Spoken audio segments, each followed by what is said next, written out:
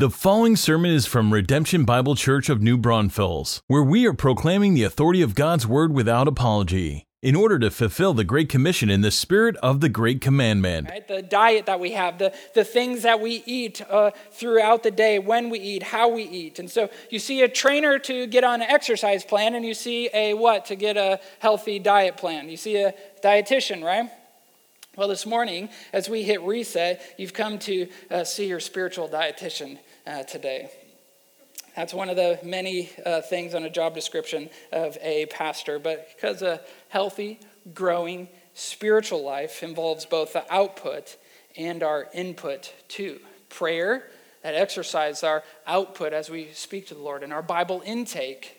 Our intake is our input, that reading, listening, studying, memorizing, meditating on God's word. So are you ready to hit reset with me in this vital discipline of our faith? Last week we hit reset on our prayer life, the output. Today we're going to look at what God's word has to say about our intake. We're going to get to the heart. This isn't like a message to guilt us, say, okay, because we all know that we should be in God's word. But what we want to do is we want to get to the heart, root out anything that's been building up there, and then establish a plan and a diet. And so Isaiah 66 gives us a great place to start. Isaiah is in your Old Testament. It's kind of, if you are unfamiliar with it, just kind of flip your Bible open, and you probably find Psalms there in the middle. And Isaiah will be right around there as well. And chapter 66 is the very end here. Isaiah was an Old Testament prophet. He lived a long time ago, and he taught and warned God's people, and he counseled Judah as kings. And his lifetime, Judah and Israel were separate kingdoms. And so let me just, before we read it, I want to give you a little bit of background here. Israel pops into kind of our human history after, if you've been with us while we just finished Genesis a few weeks ago, he comes several hundred years after that. And you had the 12 tribes of Israel there, and they then lived in Egypt for a while before they became slaves. And then you know the story of the Exodus, where they leave. They're about 2 to 3 million strong, and they make the journey, that 40-year wilderness journey into the promised land. They then come and they take their ground in Canaan into the promised land, the people of Israel. The 12 tribes then divide and up the land there, each by their tribe. And they're ruled primarily by judges throughout that. And then priests also, the tribe of Levi becomes priests. And so then fast forward a little bit, then they become ruled, they say, we want to be ruled by kings. And so Saul becomes a king. He's not so great. David then becomes a king, and he's really great. And there's a lot of prophecy. God does a lot through his life, things that we're still waiting for, and things that God did and promised to David that have implications for us and our future. Out of him then, as his king, his son Solomon becomes a king, and he's not so great, is he? He's the wisest man, he's the most wealthy man that ever lived.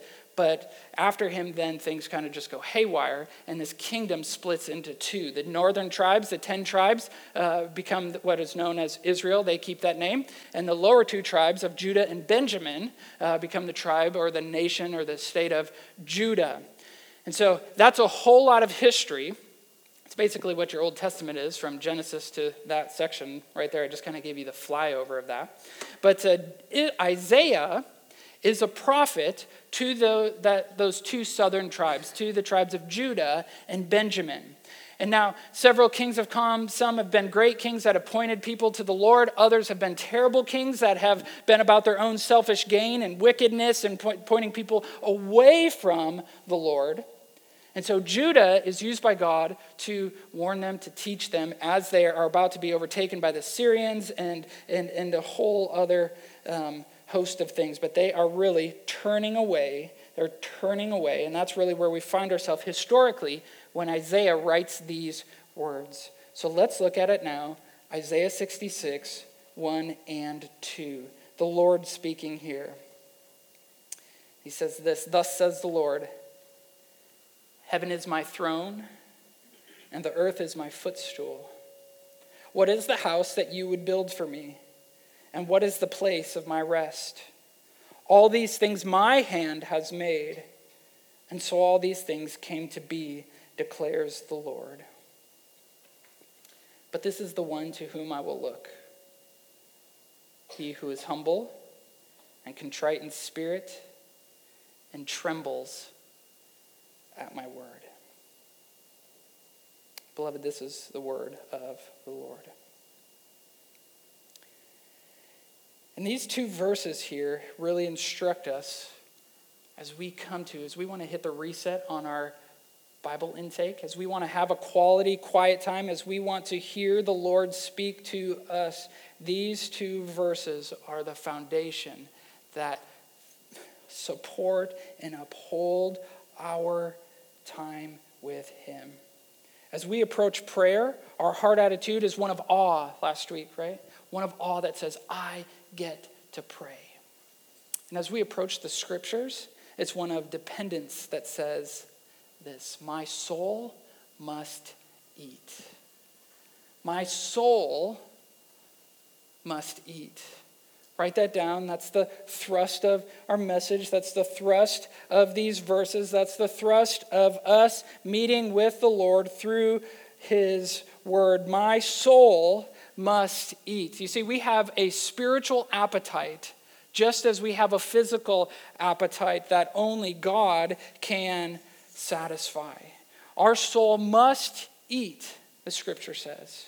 And so as we come to a passage like Isaiah 66, it teaches us how to feed our soul. So first, let's look at the menu. Let's look at the menu in verses 1 and the first part of verse 2. You know, we can easily read over these 4 words, thus says the Lord, but this is not a careless phrase.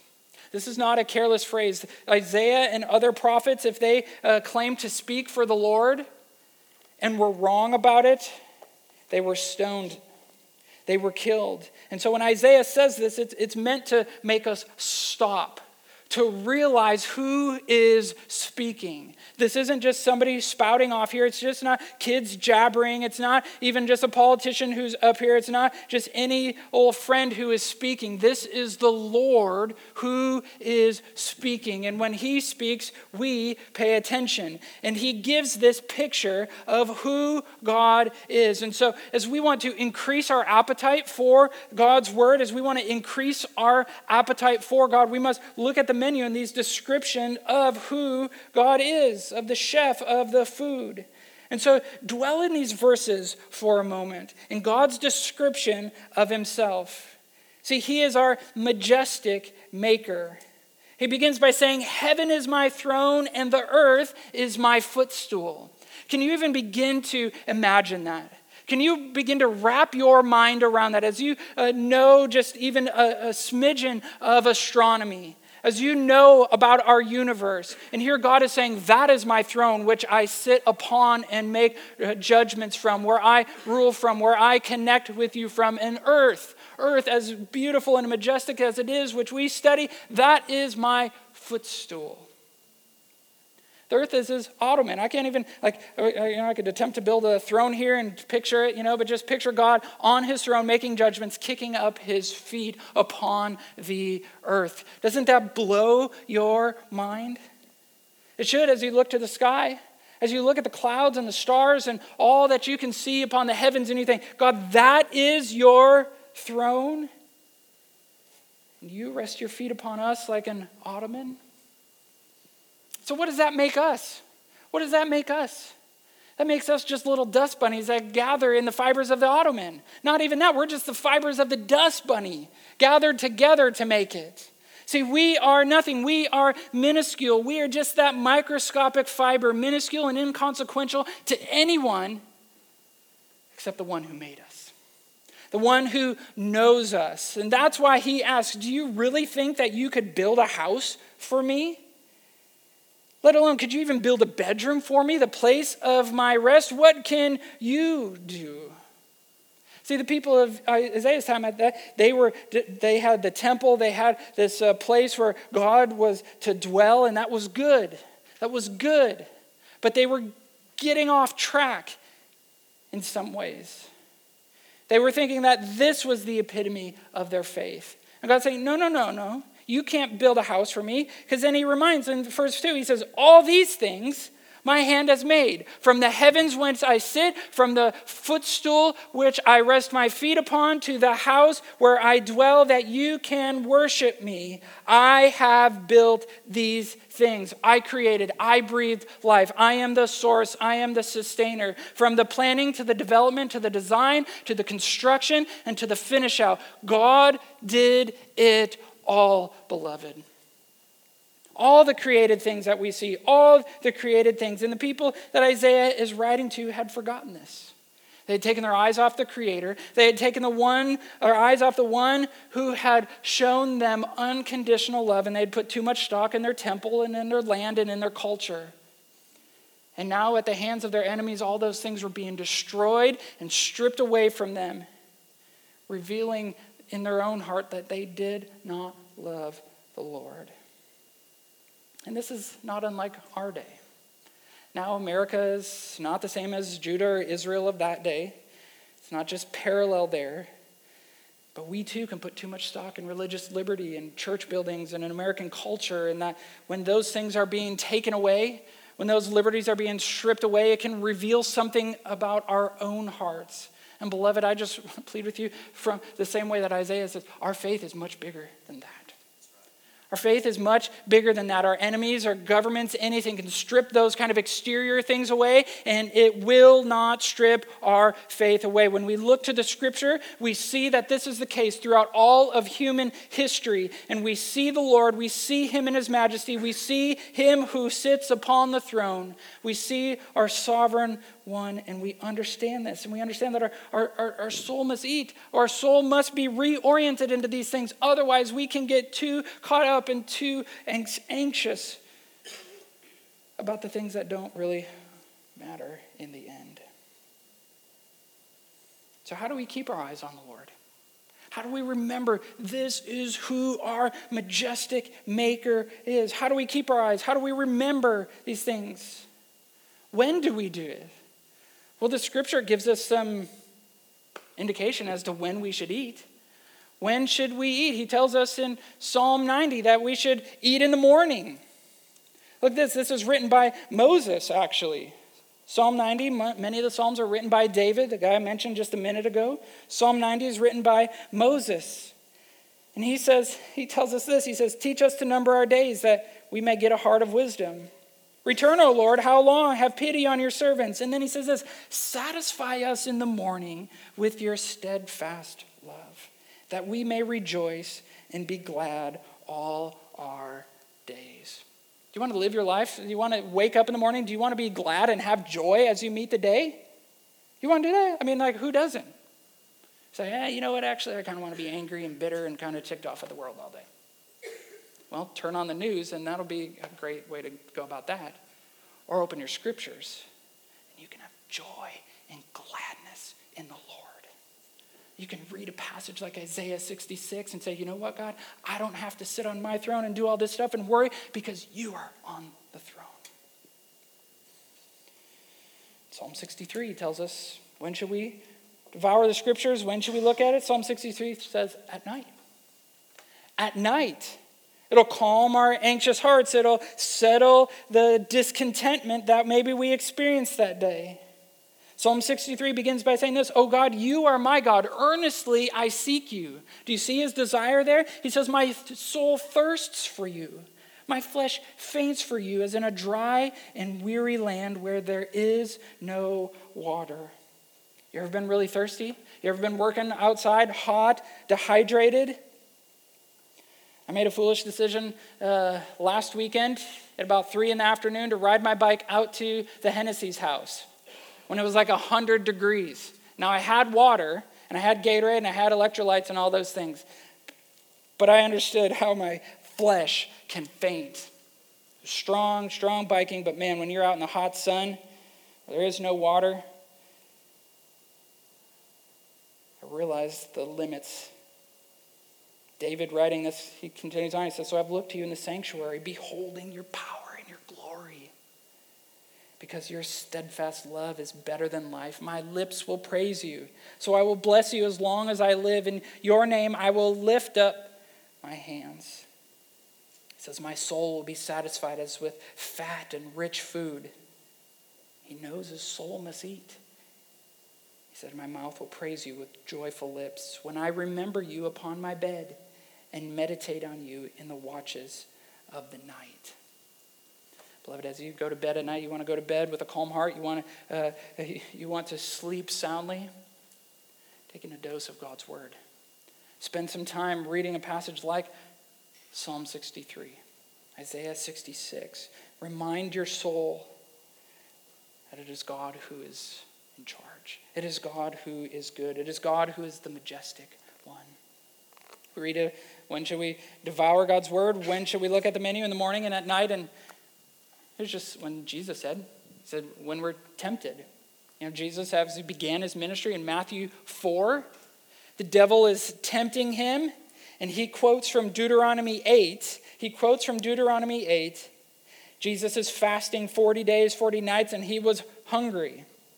Imagine that. Understatement, right? And the tempter came to him and said, if you are the Son of God, command these stones to become loaves of bread. Think Christ could have done that? I bet he could.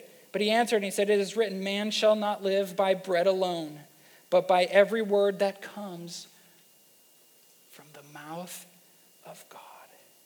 See, beloved, our soul must eat. Our soul must eat. When Jesus was tempted, where did he turn? To the scriptures. He quoted scriptures back at the one who would tempt him. Beloved, if you're tempted, if you find yourself in a pickle, if you find yourself making a decision on I want to follow the Lord or I can go this way, turn to the scripture. Turn to the scripture. And this is just a sampling really here, but my advice to you as your spiritual dietitian, get a plan and get a place. Get a plan and get a place. As you are wanting to get fit spiritually, as you are wanting to hit the reset button on how you output and what you input into your soul, get a plan and get a place. This week, my small group guys, we committed to praying in the morning and praying at night. In the mornings on our own, first thing as we do, we get out of bed, we pray. And at night, we pray with our wives. That's what our guys, we committed to doing. And so I would just commend you, let's add healthy eating to our exercise and get spiritually fit. For when we have these regular meals of mighty God and minuscule me, it opens up a whole new awe and wonder in our faith.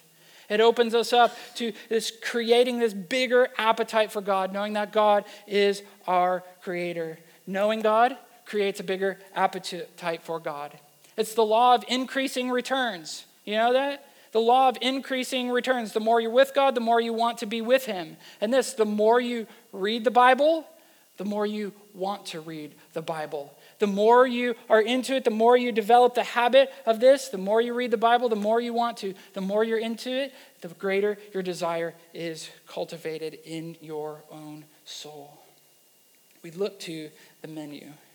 But we don't just look at the menu, can we? And we can look at it all day. We're going to sit there and do all that. We can read the scriptures. But we must also eat the meal, shan't we? We should eat the meal. We look at the menu when it's served here. Let's eat the meal. Who gets to eat is the question that Isaiah poses here through the Lord. Who is the one that gets God's attention?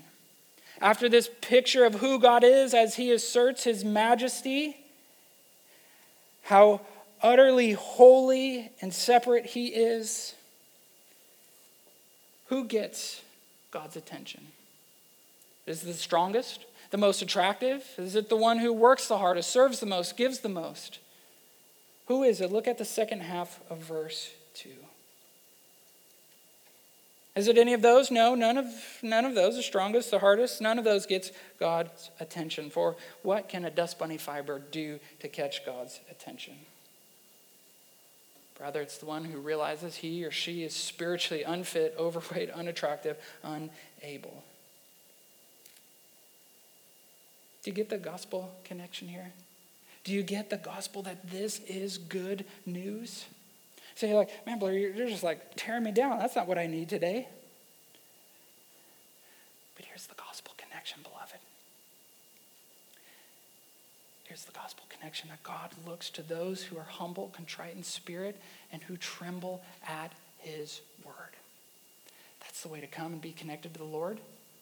To realize who we are and who he is, and that he, in his grace and mercy, has made a way for us to know him and experience his love. the love that we sang about, the love that he stood in our place. This is the gospel connection. This is how we are saved, and this is how we continue on. It's not just something that we get over, but we continue to grow into the good news, daily reminding ourselves of these things. We want God's attention, don't we? I mean, who doesn't want the Lord looking at us, at themselves? Only those that have something to hide, right? But we who want the Lord's attention, he gives it right here. How? Plain as day. Who he eats with. He says, the humble. This is the one to whom I will look. He who is humble. Humble literally means poor, afflicted, lowly. A man or woman who thinks less and less of himself or herself and thinks of God and others more and more and more. Who realizes their place in life. Who's contrite in spirit. To be contrite literally means to be dejected. To be smitten, that our pride has been broken. We no longer value our independence. It's my way or the highway. It is a person who is submitted to authority, who is submitted to the Lord, who walks with a limp because they have encountered God. And it is somebody who's humble, contrite, and who trembles. Literally, to tremble. I mean, we know this. It's someone who shakes, who's afraid, who's in awe, who recognizes the treasure that is in his hands. You ever trembled before? You ever had that anticipation? Maybe in fear, maybe in awe? I'll tell you what, one of the things that I love to do most is I love to bird hunt. I love to go pheasant hunting. Here's a picture of me when I was 13 in South Dakota. Yes, that's me and my dog Rip. It's a German short-haired pointer. It's one of my favorite dogs. And when I go bird hunting, I get this feeling. When I was a kid, we used to go to South Dakota every year for opening week. You want to talk about being in awe of the Creator? I get out there in some of those golden hills where the fields of grain and corn and sunflowers are waving in the wind, and you're walking out there and you're just miles upon miles of God's beauty just stretched before you. That's a worshipful experience. But as we would walk through the fields, we gun in hand, dogs doing their work there, and I would tremble, especially as a teenager. Not necessarily in fear, but because at any moment, I knew that one of these roosters could come out right under my feet, scaring the bejeebies out of me as they would come up, and I would attempt to knock them out of the sky. Not very good at it, mind you, but my nerves were on edge. There was an excitement and anticipation that this would come, and I knew that they couldn't hurt me. They're just a bird. But I was trembling. Maybe you've never bird hunted before. It's similar to buck fever. Those of you that hunt and the big buck comes in, and your nerves, you're anticipating, you're exciting. Maybe if you're then a little boy, and it's the same as you're a ring bearer, and you've got this precious rings here. The smart ones actually put like fake rings on the pillow or whatever. But it's like a ring bearer who's walking down the aisle with this precious jewel, trembling, scared, that they know that they have this responsibility before them. They're trembling because they realize the precious treasure, the commodity, the thing that is in their hand. There's an anticipation that could happen at any moment. Beloved, as we carry God's word, as we who are privileged to have our own personal copy of God's word, we tremble. How could we do anything else? But he's given us his word that he might communicate to us, that he might give us direction and teaching and correction, all those things. Everything we need for life and godliness, 2 Peter 1 says, is contained right here in this book. We can't come to it haughty. We can't come to it careless because we think we know it all. But rather we come to the Lord through his word, trembling, realizing the precious commodity that we have in our hands. And as I was studying this week, as I was thinking about it and preparing, there's an old song that a band called Audio Adrenaline. Anybody out there know that? Like the late 90s, early 2000s? And I had these lyrics in my mind that I was trying to think about. I kept thinking about, and they just kept coming. And I was like, who sang this song? So I was Googling around, and I found it. It's from Audio Adrenaline, this song called Tremble. Tremble. And he captures this. It's just very simple lyrics. I'm not going to sing it for you, don't worry. We're not going to play it, but just look at these lyrics. He says, shaken like a leaf, afraid to lift my eyes, afraid of all your glory, ashamed of all my pride. That's somebody who's humble, contrite, trembling. He says, but then you call me in to your holy place, and I fall down on my face. See, as we realize who God is and who we are, this isn't something that keeps us away, but rather the God of the universe draws us in. He says this, and I beckon you for mercy. I beckon you to forgive everything that I've ever done. I tremble. He goes on, the next verse says, I'm just a man showered in your grace. You're the holy God, and your glory fills this place. I beckon you for mercy. I beckon you to forgive everything that I've ever done, and I tremble. I tremble. See, beloved, as we come to the Lord, that is what we do. So we realize who God is. This then fuels our desire to eat, to be before the Lord. But why don't we? Why don't we? As we have a big view of God, we realize what we have. We realize the gourmet meal that he has spread before us. We know our need for it. We know that we don't just live by bread alone. We know that we have a soul that must be fed. But why don't we? Why don't we devour the Bible? Why don't we prioritize these healthy eating habits that we know we need for our soul to not just thrive or survive, but rather to thrive? Well, here are kind of the top 3 things that I hear as a pastor. Top 3 things, and there's no statistics. You can Google this and maybe you'll find it. But here's the top 3 things. One is I don't like to read. I don't like to read. I kept from this because, I've just never really read all that much. I'm just not a reader in general. I don't read the newspaper. I don't read magazines. I definitely don't read books. And here's what I would say to you who get this, who are hung up on the fact that I don't like to read. Well, get a readable translation. One of the beauties of God's word written in ancient languages of Hebrew and Aramaic and the Old Testament, Greek and the New Testament, they've been translated into multiple, very readable translations, the ESV being the best. There's multiple out there, but I would highly recommend to you the English Standard Version. It's what we have here in church. Those blue Bibles, what preach out of here. And there has been the best scholarship available both on the interpretation side and in the stylistic side to make this into something that the average American reader can understand.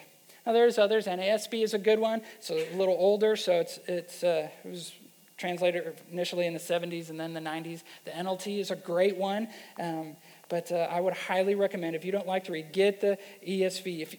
If you're just like, you know what, even that I don't understand. Well, here's something else that's great. In the modern world in which we live, you can listen to God's word. You can listen to it, and this is something that I love to do. I love to just hear it as I'm driving somewhere, listen to it, get help in that way if you find yourself there. Maybe it's the second one. You're like, you know what, I can read, but here's the second thing. I don't understand it. Ever get to that? Ever get to portions of scripture and you're like, I have no clue what I just read? Ever been there? I have. I don't understand it. And so you get hung up on it and then you read a couple days, you read a couple chapters and you're like, I have no idea. And then we just kind of throw in the towel. We're like, well, if that's this, well, there's 1,000 pages here. So I'd say, one, just keep reading. But if you don't understand it, just be patient. Just be patient. Remember this, you have your whole life to grow. You have multiple days to continue to grow and understand. Just like in school, you don't just go straight to 12th grade. You have to start where? In kindergarten, which builds on stuff, in first grade, second grade, third grade. And that is okay. As you seek to understand God's word, as you seek to be fed from God's word, just be patient.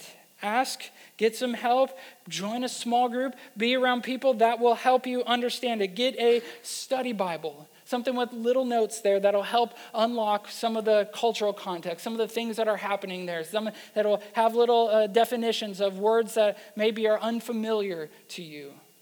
Get a good study Bible. I would recommend there's good apps out there. You want to know a really helpful one, the Read Scripture app. If you haven't seen it, Read Scripture app by I forget the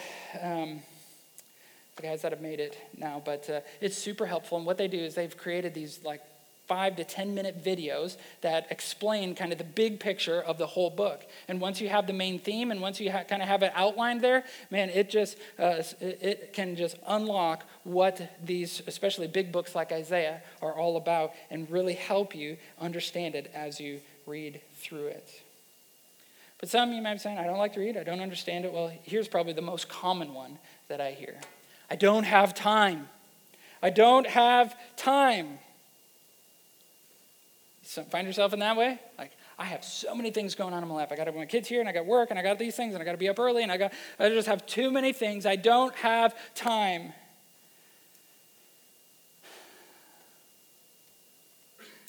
Beloved, I love you, but don't let that be what keeps you from feeding your soul. Do you make time to put gas in your car? You aren't going to get to work if you don't put gas in your car. Do you make time to eat your meals? You will waste away if you don't eat meals. So as your pastor who loves you, who wants to see you flourish in the Lord, make time to be in God's word. Prioritize it because your soul must eat. Your soul must eat. You can. Your life will be filled with joy and gladness. You will have the things that you need when you prioritize being in God's word. Don't let that keep you. Don't let it keep you from the Lord. Don't let it keep you. It doesn't have to be a long time. It doesn't have to be just because there's some that are advanced and have the time to spend a couple hours every day in God's word. Praise God for that. But if you're just getting started, something is better than nothing. So to help you prioritize this, to be someone who's humble, contrite in spirit, who trembles at God's word, just get a plan and a place. Just get into it, start somewhere. We've made these sheets for you. If you brought your one from last week, I hope you did. If you don't have one, they're kind of on the mid aisles there. You can grab one of those. There's on one side is the prayer helps. We talked about last week, how to have a quality prayer time. And there are some helpful tools here to help you as you spend time in God's word, as you get your plan in your place, as you desire to be in God's word. There are some helpful things. There's the getting started, and then you can work through these different stages, just observing, then interpreting and applying and meditating on God's word. And it's very key that you follow along in these things. You must observe it. Just read the Bible. Just read it. Sometimes we want to jump ahead, right? We're just like, hey, just like tell me what it means, tell me what I'm supposed to do, and let me be on with my day. That's good, but don't just jump there. You got to just read what the Bible says. Slow down. There's some good, helpful things in here to help you with that. As you pray, as you read it out loud, as you underline things, as you look for repeated words. And so there's just some helpful things on there. And then as you read it, then you can move to the interpretation. Well, what does this mean? But first you're asking yourself the question, what does it say? Then what does it mean? And then after you've had that, you've looked at God's word, you've done some additional research. This is where study Bible and things come into help you, or commentaries, other things if you want, and asking about it. Then we move to application. What am I going to do? How's this going to change my life today? What do I need to do? How do I love the Lord and love those around me more based on what God's word says? And then just meditating on God's word. And, maybe there's some confusion about that because, it's not like emptying our mind and humming and all that stuff when we say meditating. It's actually the exact opposite. Meditation isn't emptying your mind. When the Bible speaks of meditating, it actually means filling your mind with the scriptures. It means repeating it, whether you're memorizing or just reading it, but you're filling your mind with the things that God has said about himself and what I am supposed to do. Maybe it's just a verse. Maybe it's something that was meaningful to you. Maybe you're writing it down in a journal, recording what God is doing, but we're meditating on it. And so as you want to hit reset, as you know that, hey, I want to get into this. I'm done with the excuses. I want to get into God's word. I know my soul must eat. I want this year to be my best year yet. I want this year to be a year where I grow tremendously in God's word. And so I'm going to put in the right fuel. I'm going to take seriously what it means to be a follower of Christ, and my walk with Christ. I want to live it out and do the things that I need to do that God says he will bless, that I can grow in the Lord. And this is one of the things I want to do. Take these. You can fold it up like I've done it. I keep it in my Bible, and this guides me in my daily time, my regular time with the Lord. Comment on that. Let me just tell you something. As you get into God's word, as we've been using this metaphor of a meal, something that your soul needs. Let me just tell you something right now that I hope will be relieving to you. Sometimes as we read God's word, it's just like eating a bowl of cereal. Anybody have one of those this morning? Maybe I think so. Sometimes it's just like eating a bowl of cereal. Not every meal that we eat physically is a gourmet meal. At least not in my life. Maybe some of y'all, so you got like a chef, you like gourmet, all that stuff. Sometimes it is just a plain old bowl of cereal. Sometimes it's just a peanut butter and jelly sandwich. It's not a lot to write home about. It's not like the most transformative passage of Scripture that has unlocked a truth that we've never seen in light of it. Sometimes we get that way. But just like those plain and simple meals are necessary for your physical health, for giving you the energy and the nutrients that you need to continue on, so too is God's word, even if it's not the most profound gourmet time that you've ever had in God's word. But something is better than nothing. And so don't get hung up like, well, I didn't really get a whole lot out of it. Oh yeah, you did. Your soul was in God's word, and even if you can't tangibly pick out the flavors of what you just devoured, God is doing something in your life that you desperately need. Man does not live by bread alone, but by every word that comes from the mouth of God. Our souls must eat to survive. Your faith depends upon it. When we get this right, you don't just survive, we thrive. We're hitting the reset button as we connect with the Lord, as we walk with the Lord. We get to do this. Christ stood in our place that we might have a relationship to him. And so to switch our metaphors, this is how we are in relationship with the Lord. Praise God for that, right? That he has made a way for us to connect with him. So as we move into the fall, as we transition to this school year, let's reset. Let's reset. Let's get back on track.